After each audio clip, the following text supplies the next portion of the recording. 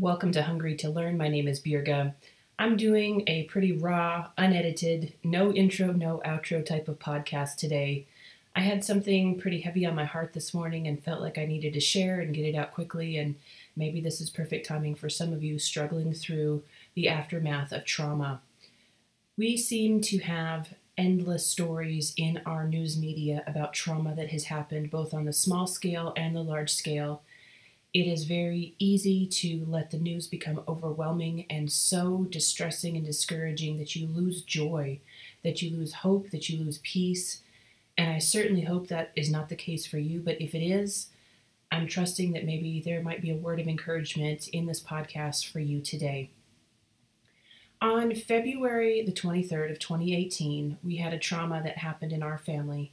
And I will say up front, I am thanking God that it didn't end up in death, but it certainly could have. I know some of you have not escaped death that has come to your family, and so you have experienced trauma on a much deeper level than I ever have, and I pray than I ever will. But nonetheless, there is trauma in varying degrees that happened to us all, and I just wanted to take a few minutes to share the story of what happened to our family back in February. We had all gathered over at my brother and sister-in-law's house to celebrate the 18th birthday of my nephew. Well, it was kind of a split celebration. The family and friends were all together for some hamburgers and cake and ice cream, and then the kids were going to take off and drive up to the crest, which is the high point of our mountains here in Albuquerque, New Mexico, to take pictures at sunset. The adults were staying behind to have a Bible study and a time of prayer, which we normally do on Friday nights, which happened to be the day that we were gathering together. Well, we ate, we celebrated, and the kids left, and something in me was just sick. I don't know what it was. I think it really was just the Holy Spirit prompting me, but I just started weeping when the kids walked out the door, and my sister-in-law approached me and asked, "What's wrong?" And I said, "I don't know. I just don't feel good about the kids going." And so she said, very wisely, "Let's pray." So we did. We prayed for their safety. We prayed that there would be no problems, no situations that would arise, and then we went about with our Bible study. It was maybe, I don't know, let's say an hour and a half later. I'm not really clear on the timeline at this point, but I get a phone call, and I look at my phone, and I see the caller ID is from my daughter, and my heart just sank. I somehow instinctively knew before I even answered the phone what had happened. I answer it, and the first words out of her mouth are, "Mom, we had an accident." And she begins to cry, and she tells me she's upside down in a car. She doesn't know what's happened. And this begins a kind of whirlwind next few hours in our lives. Well, I want to give you some examples of how God is always present, even though we don't recognize it at the time. Sometimes it takes the blessing of hindsight to look back and see where God was present. But sitting next to me when I was getting this phone call was one of my longest, dearest friends, Steve, who is an Albuquerque police officer. Well, where the crash had happened was up in the East Mountains and was not in the jurisdiction of Albuquerque police, but he was getting ready to go on shift. He was already dressed. He was getting ready to go out to his squad car. I put the phone on speaker and had Hannah's my daughter, had her repeat what had happened. So she begins to tell that they were coming down from the crest. She overcorrected in a turn, and they went off the edge. I didn't understand at that time how serious this was, but we'll get to that here in a few minutes. Anyway, Steve, in a very no-nonsense manner, took the phone from me. I followed him out. He goes to his squad car, and he immediately begins to correspond with Bernalillo County Sheriff's Department. That interaction and the timeliness of it, I believe, was critical in the positive outcome of this whole situation. Well, obviously, we were praying. There was just this sick feeling, I think, for all of us, not knowing what we were going to find, not knowing what we were going to encounter. We were able to have a few more minutes of conversation with Hannah. She had told me that she and the three other girls with her, so 4 total, it was my 2 daughters and 2 friends. They were all okay, or seemed to be okay, though Hannah was bleeding badly. She said Sydney's feet had been really hurt, that's my other daughter, and the 2 other girls seemed to be okay. They were able to exit the car somehow, but they were down a very steep embankment. They couldn't see the road. They couldn't get up to the road. They didn't know how to identify where they were, and just the list of problems went on and on. Well, I'll fast forward to the point when I get onto the scene of the accident. It takes us a little bit of time to drive to where they were. And so we get up there, and I'm stopped several hundred feet, or excuse me, several hundred yards back from the scene of the accident. There's fire trucks, there's ambulances, there's squad cars all over the place, and we're held back on the road. And I can see from afar a fire truck positioned on the side of the road with ropes going down the embankment and a number of firefighters rappelling down the the wall. And I am just waiting and waiting and waiting for the first head of our kids to come up over the ridge so I can see if they're okay.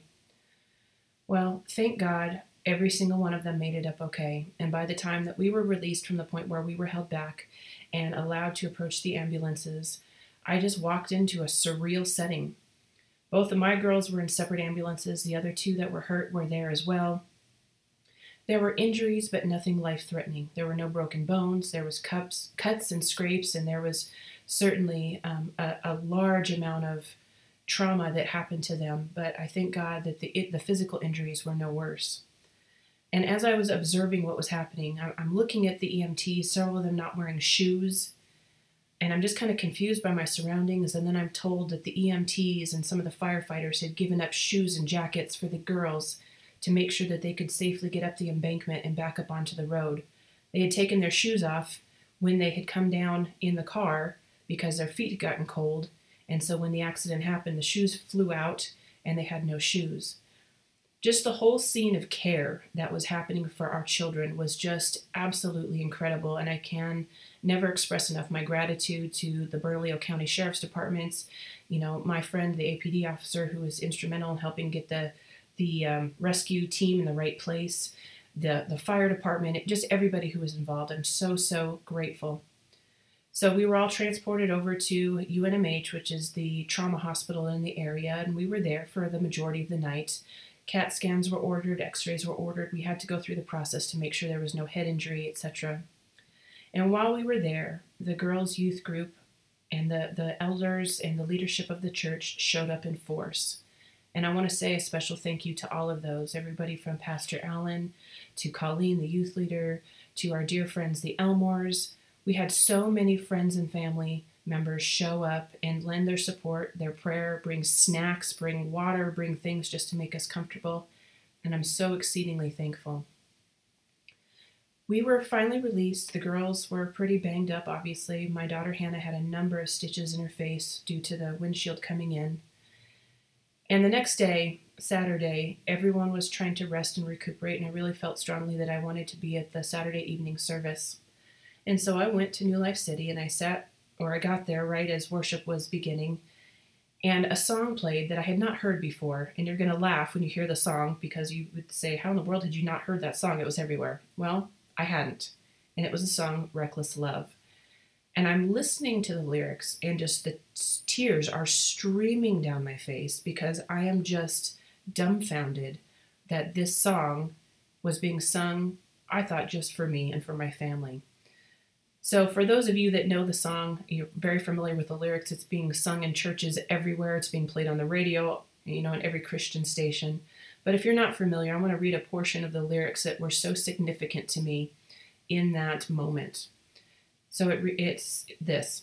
There's no shadow you won't light up, mountain you won't climb up, coming after me. There's no wall you won't kick down, lie you won't tear down, coming after me. There's no shadow you won't light up, mountain you won't climb up, coming after me, etc. It repeats. And I just was soaking it in because that was a picture of what had happened for my girls. They literally went over the edge of the mountain. The embankment they went down was somewhere between 150 and 200 feet, and they were stopped by a tree. And if the tree hadn't been there, they would have gone down the rest of the mountain. He brought them up the mountain. He lit up the shadow. He brought them safely home to me, and I'm so exceedingly thankful.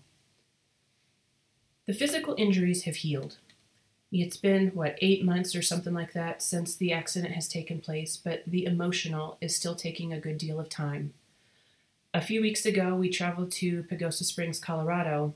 We wanted to go up to Wolf Creek Pass to see the colors change, and my girls couldn't do it. They were absolutely unnerved being on a mountain road. There were a lot of tears. There was a lot of anxiety, and the trauma is still very present. I continue to pray for God's healing over them. I know it's going to happen, but I know it's going to take time. And from my mama's heart, I still have moments of anxiety. I will tell you that every time my daughter calls me and I see her name pop up on the caller ID, my heart skips a beat. There is this fear that wells up in me about, oh gosh, has something happened again? And see, I even get teary thinking about it. But I guess what I want to speak to you today is, God is so good. He is so present. He is so real. And He is so active in our times of trauma. And I hope this is not something that you listen to and think, well, good for you, you got a positive outcome, but my outcome was not that. My outcome was death. My outcome was, whatever that you can't get past. If that is the case for you, I'm so sorry. And I certainly hope that you will reach out and you will look for help, that you will look for counsel, that you will look for good people who will surround you and encourage you and just be with you as your heart walks through the process of healing.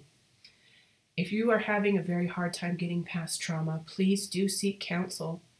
It is something that needs time, yes, but sometimes it may need intervention from the outside. And so I just pray for everyone who is listening to this today. God put it on my heart to record this today, that I pray that God would bring the healing that you need, that He would bring restoration to your spirit, to your soul, to your family, to your circumstance. And as you walk through this period of grief and trauma and trying to heal, just for you to know that you are not alone. So I just speak a blessing over you, and I pray God's best for you. And so, friends, I just hope that this is a word of encouragement for you today. May God bless you on your journey.